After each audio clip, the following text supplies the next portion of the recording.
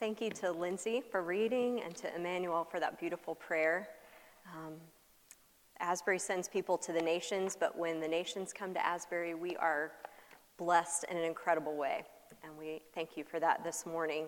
And for you who are on your way somehow to Thanksgiving next week through the path of classes and many assignments that possibly stand in your way, bless you this morning. I know you're eager to be where you're not yet, but this morning God has a word for you where you are. Thanksgiving week in my family always includes a celebration of my grandmother's birthday.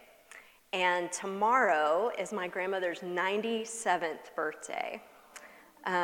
She is the kind of grandmother who runs circles around the rest of us in our family. She's extremely active. Into her 90s, she lived alone in her home of 50 years.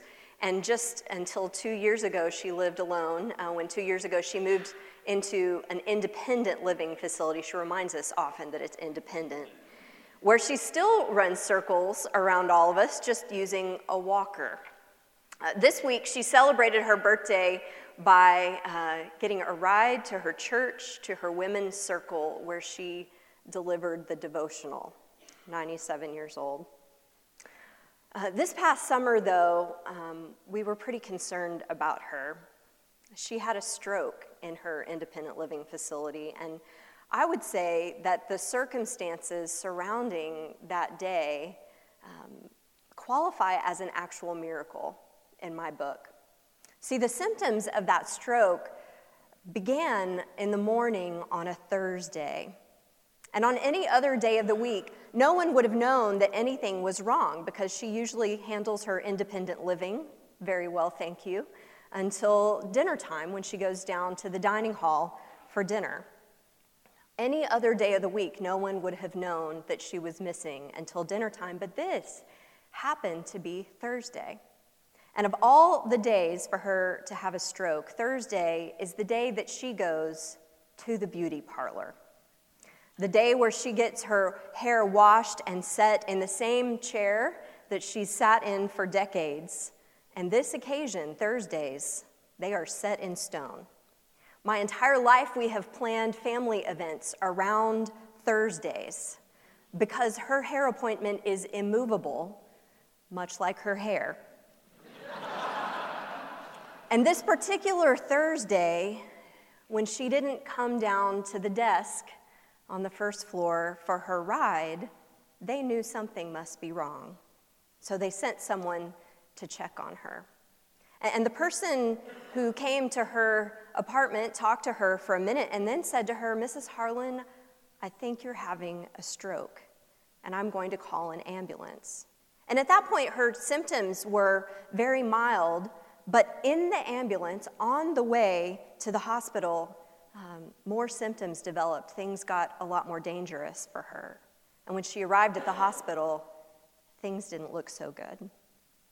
The thing is that in the ambulance, on the way to the hospital, they were also able to administer this miracle drug that they've developed for people in the process of having a stroke, that when delivered early enough can actually reverse the symptoms, the effects of the stroke. And by dinner time that Thursday, all of the symptoms that had come on in the ambulance had been reversed.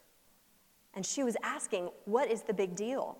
And why she was still there on Thursday and not at her hair appointment. It was Thursday, for goodness sake. Now, any other day of the week, Monday, Tuesday, Wednesday, Friday, Saturday, Sunday, any other day of the week, no one would have known that anything was wrong until dinner time. Only on Thursday would she have received the immediate help that she did and the life-saving intervention that she did. That's an amazing circumstance to me. The timing that led to her healing was so specific. God can even use a standing hair appointment to bless us. And in the hospital, when her initial symptoms began to subside, they kept checking on her. They kept insisting that she stay longer than she thought was necessary. And when she complained that they should have let her go home already, they explained that her heart was beating at an extremely rapid rate and that it was in something called AFib, a rhythm or an off rhythm, the irregularity of which had actually caused the clot that had led to the stroke in the first place. And when they asked her why they wouldn't just let her go home, they said, "Mrs. Harlan, you don't just have a head problem. You have a heart problem. And unless we take care of your heart, this is just going to keep happening." In life with Christ, it is possible to have a problem that presents as a head problem, a ministry problem, a schoolwork problem, a roommate problem, a parenting problem, some kinds of problems that we try to use our heads to solve, when it turns out there's actually a heart problem behind them. Jonah had a heart problem. The call of God came to Jonah, giving him his very first appointment to go to Nineveh and proclaim the judgment of God. And when the Lord calls you to Nineveh, what do? You go to Joppa instead. From Jonah chapter 1, verses 1 through 3, the word of the Lord came to Jonah, son of Amittai. Go to the great city of Nineveh and preach against it, because its wickedness has come up before me. But Jonah ran away from the Lord and headed for Tarshish. He went down to Joppa, where he found a ship bound for that port. After paying the fare, he went aboard and sailed for Tarshish to flee from the Lord. Now notice that he went down to Joppa first. Joppa is mentioned just so briefly here. Joppa is a beautiful place, at least someone thought so, because the word Joppa comes from the Hebrew word for beautiful. It's on the Mediterranean coast around where the modern city of Tel Aviv stands today. And people usually talk about Jonah's running away. When they talk about it, they talk about him fleeing the call to Nineveh by going to Tarshish. But the truth is, he never made it to Tarshish. He went down to Joppa, the Bible says, to the port city to catch a boat to Tarshish. So while Jonah was trying to get to Tarshish, a place that was actually as far in the opposite direction of Nineveh as he could get, he never actually got there. He ended up with a layover in Joppa instead. Joppa is the last place where Jonah's feet touched dry ground. So Joppa is a turning point. It's the last place that he could have turned and headed to Nineveh, to obedience, to faithfulness, to God's calling. Joppa is Jonah's last chance to make God his first choice and not his last resort. Jonah detested the cruel and ruthless Ninevites. And so when that call came, I'm sure he thought, Lord, anywhere but Nineveh. And I wonder, had Jonah just grown up hearing stories of their cruelty? Had he lost loved ones or family members at their hands? Had he himself experienced the cruelty of the Ninevites? He clearly believed that they were beyond saving. And when we start to believe that there are some beyond hope or beyond God's grace, that's really the place of our danger, the place where we're in danger of being without hope ourselves. The last thing Jonah wanted to do was head east and preach to Nineveh, and so he goes down to Joppa, and he gets on a ship, and he heads west. And then in the midst of a great storm, the pagan sailors throw him overboard just in an attempt to appease any god they might appease to save themselves from this storm. And the storm immediately abates. And so the sailors know this God, this must be the real God. And they immediately begin praying to Yahweh.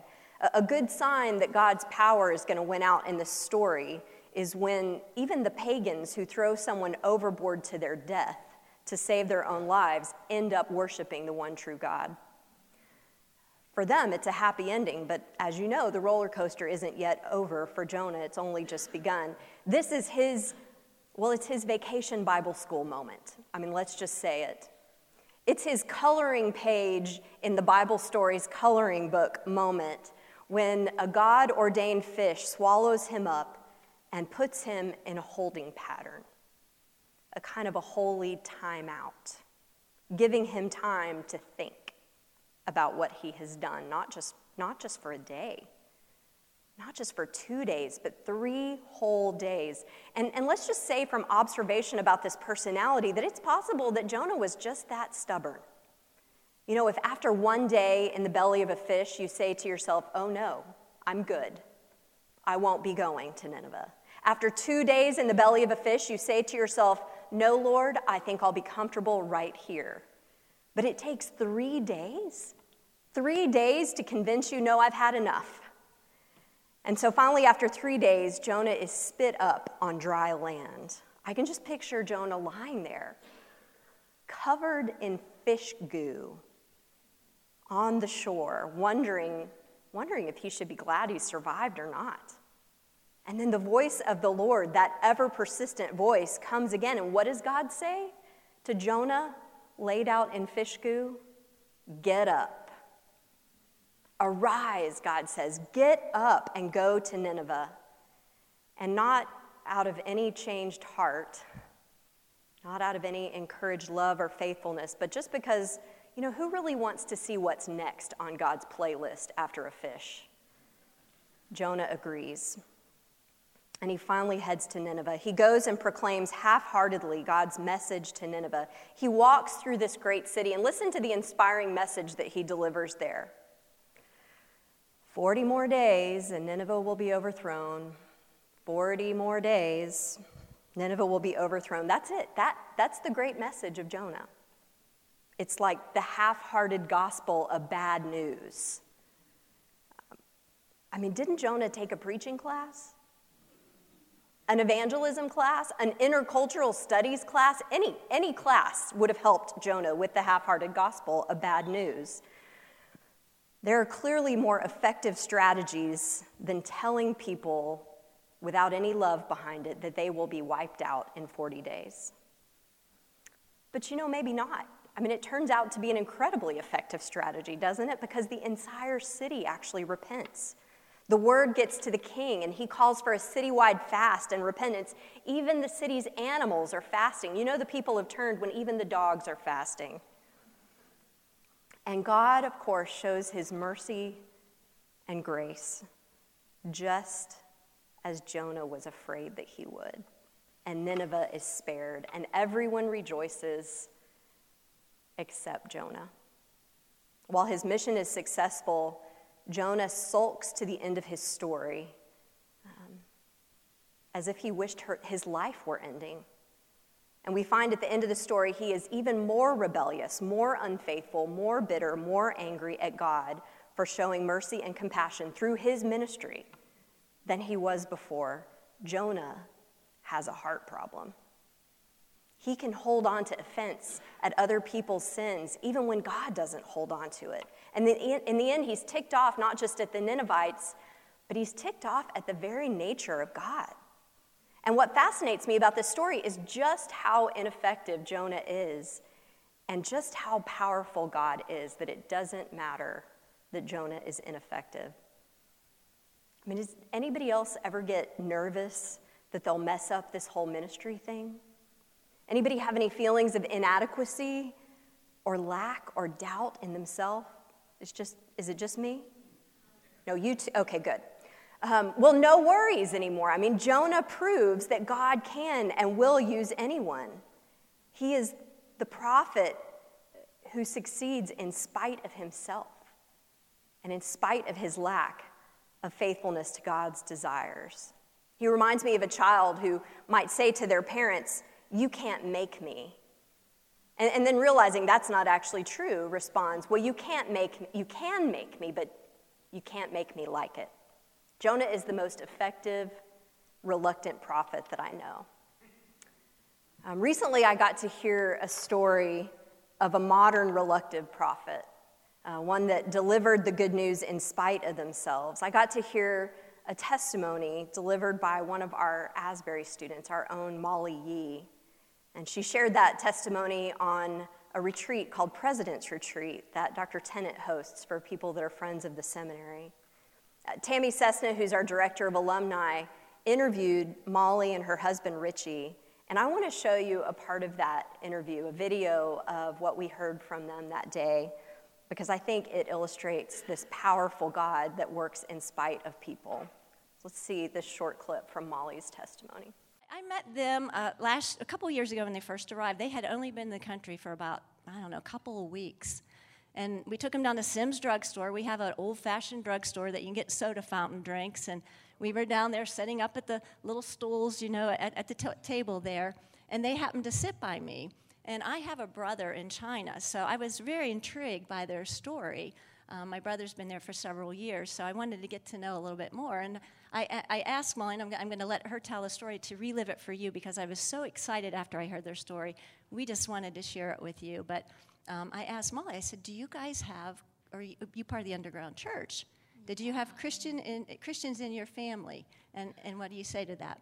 Yeah, unfortunately, we don't have any other Christians in our families. Both of us, we are the only Christians, yeah. So, how did you find about Jesus? How did you find him? I was born in a small town in southern part of China, where it is very close to Hong Kong, maybe about 4 hours drive to Hong Kong. So we speak Cantonese also, and but I went to Beijing for college and met my husband. And when I went to Beijing for college, when I was in my second year of the college, I took a class, and it was Western Cultural Introduction. And then the professor, he is not a Christian, but he loves Western culture. And he also loves individualism, and he loves freedom.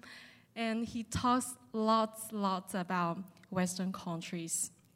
And then he also introduces Christianity. And he recognized that Christianity is the foundation of Western culture. So I was like, wow, the Western culture, it's amazing. Like, it's many stuff, it's very nice. And the foundation is Christianity is a religion. It's unbelievable for me at that time. And I start to think more about it rationally, and then more spiritually.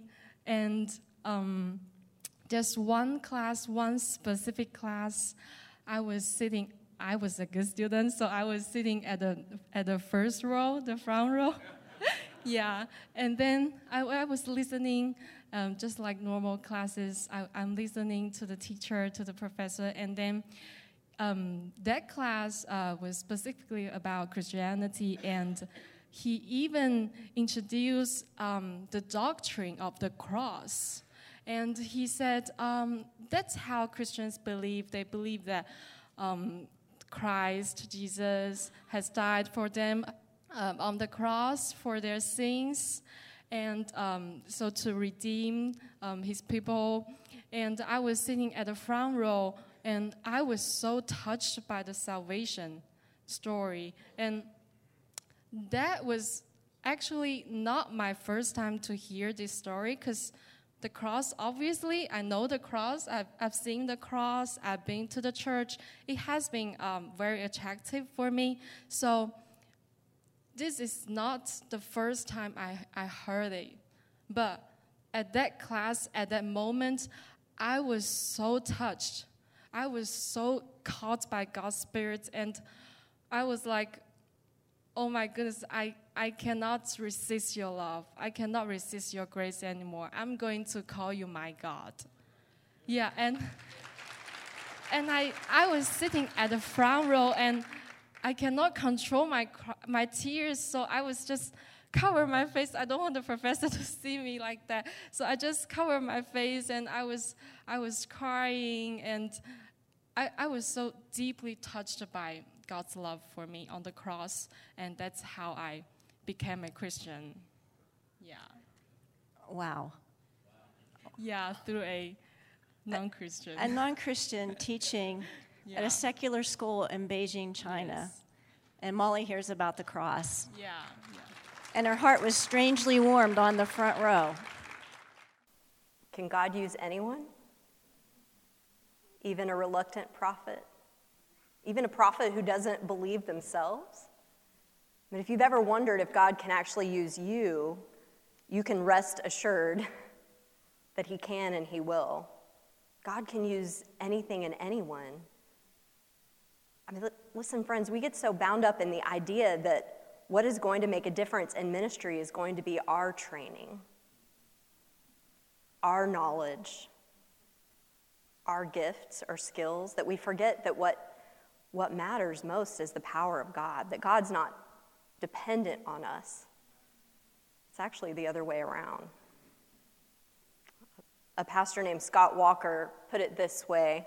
This is in a book about the Apostle Peter. He says, "Perhaps the lesson we must learn from the scene sounds odd, even heretical on first hearing. This lesson is the simple fact that God's faithfulness is not dependent on our faithfulness. That God's ability to act is not dependent on our ability to believe. That God can release prisoners from bondage even when we are filled with doubt and despair. I'm not saying," he says, "I'm not saying that God is not aided by our prayers and attitudes of faithfulness. I'm certain that he is, but God is not limited by our human frailty and will not be bound by our human weakness.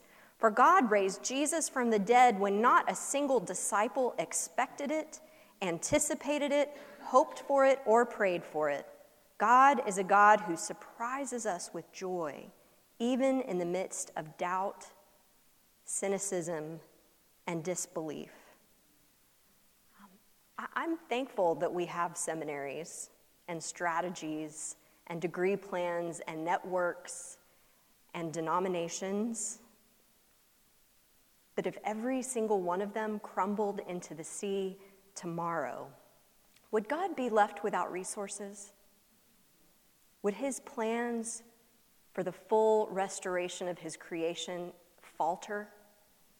Jonah's disobedience caused a whole ship of sailors to begin worshiping the Lord. His half-hearted delivery of a gospel of bad news brought repentance to a whole city.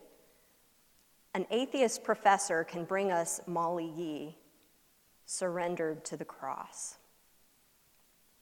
If we fail to praise him, we're told, God will just use the rocks.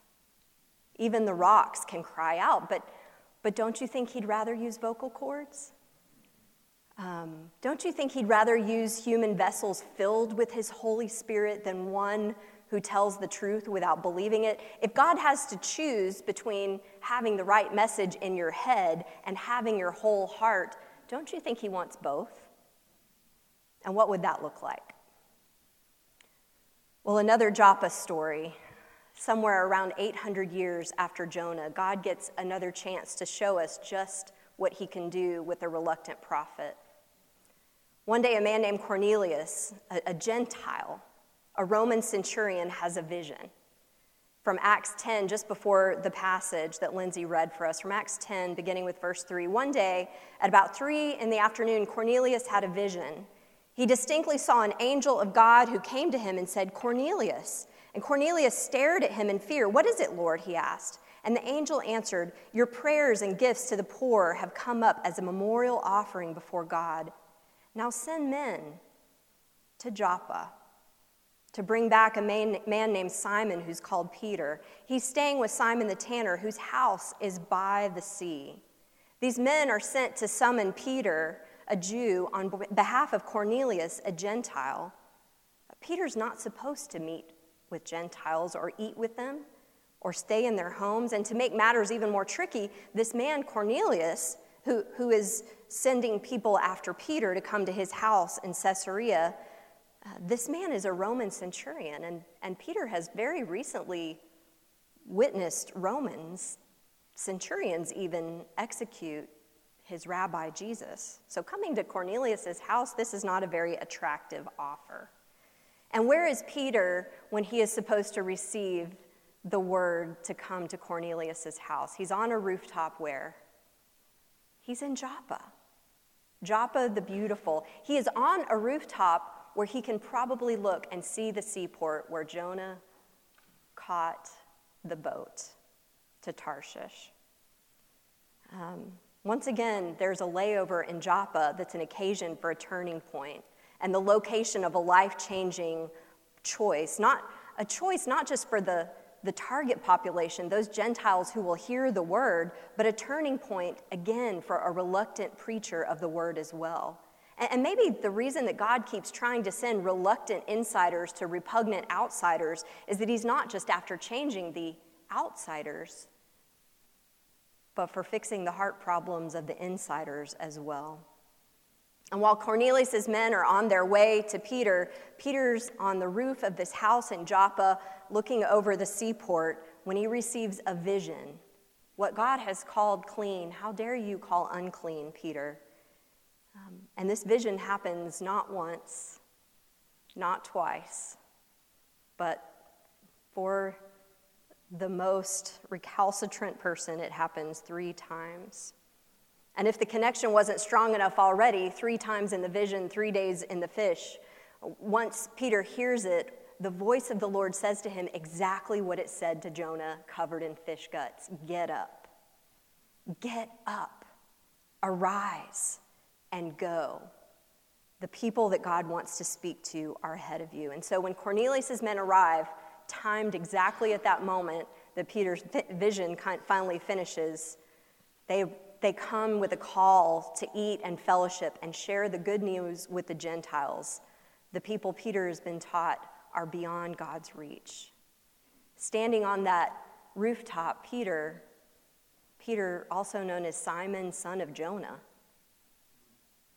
gets his calling to go. And again, there's a place of a choice for the prophet. Peter's confirmation comes when these Gentiles that he speaks to in Caesarea receive the same Holy Spirit that he and the others received on the place of Pentecost. And Peter is convinced. And through him, the church begins to spread through the Gentiles. So why talk about Joppa? I mean, Joppa isn't Nineveh. It's not Caesarea. It's not the destination that God is calling people to go, but both Jonah and Peter face a turning point at Joppa. Joppa is the place where they have a chance to pause, to listen to the word of the Lord, and decide what they will do in response. Joppa is an in-between place. It's a place between where you hear the calling of God and where you go to fulfill it. Anybody in Joppa right now? Joppa is a place to give your heart to God's will so that your feet will move in God's direction and your life will be given God's purpose. Joppa is Abram and Sarai going to a land that God will show them. Joppa is fishermen at nets hearing the words, "Follow me." Joppa is Joshua at the promised land saying, "Choose this day whom you will serve." Joppa is Mary saying, "May it be done to me, a servant of the Lord." Joppa isn't a place that you stay, it's just a place for a layover. I mean, you've had layovers, right? Layovers are terrible. When you can't get a direct flight and so you have to stop in a city you don't want to go to on a way to another. Layovers are the places where good trips go bad. Layovers are places of delays and lost luggage. Layovers are those airports that you walk through past all those other gates, seeing flights taking off for much more appealing places. I mean, exotic places, warm places, places that are actual destinations, places that are much more attractive than where you've been called to go. And the thought sometimes occurs to you walking past all those other gates, maybe I could just hop a different plane. Maybe I don't really need to follow the path laid out before me. With all of those exciting destinations, why would you send me to Nineveh, Lord? Why take me to Caesarea, to the Gentiles, to the rural church,